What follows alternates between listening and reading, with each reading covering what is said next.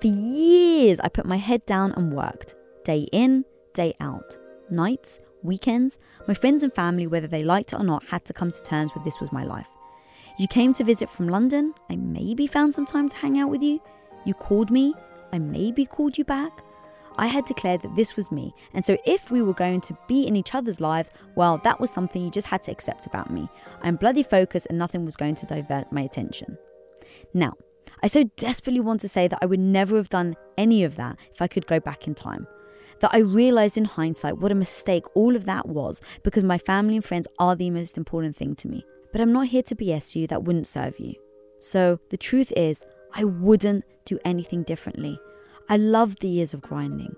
I met myself in those years, and so I would never take that back. But I have evolved, and in my evolution, I am prioritizing the people in my life. I'm yearning for more connection with them, and so I've shifted gears.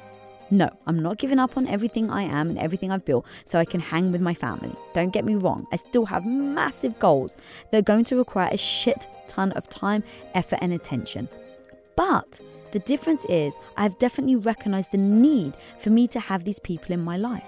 That having my family with me gives me a certain joy and pleasure that no amount of success can ever bring.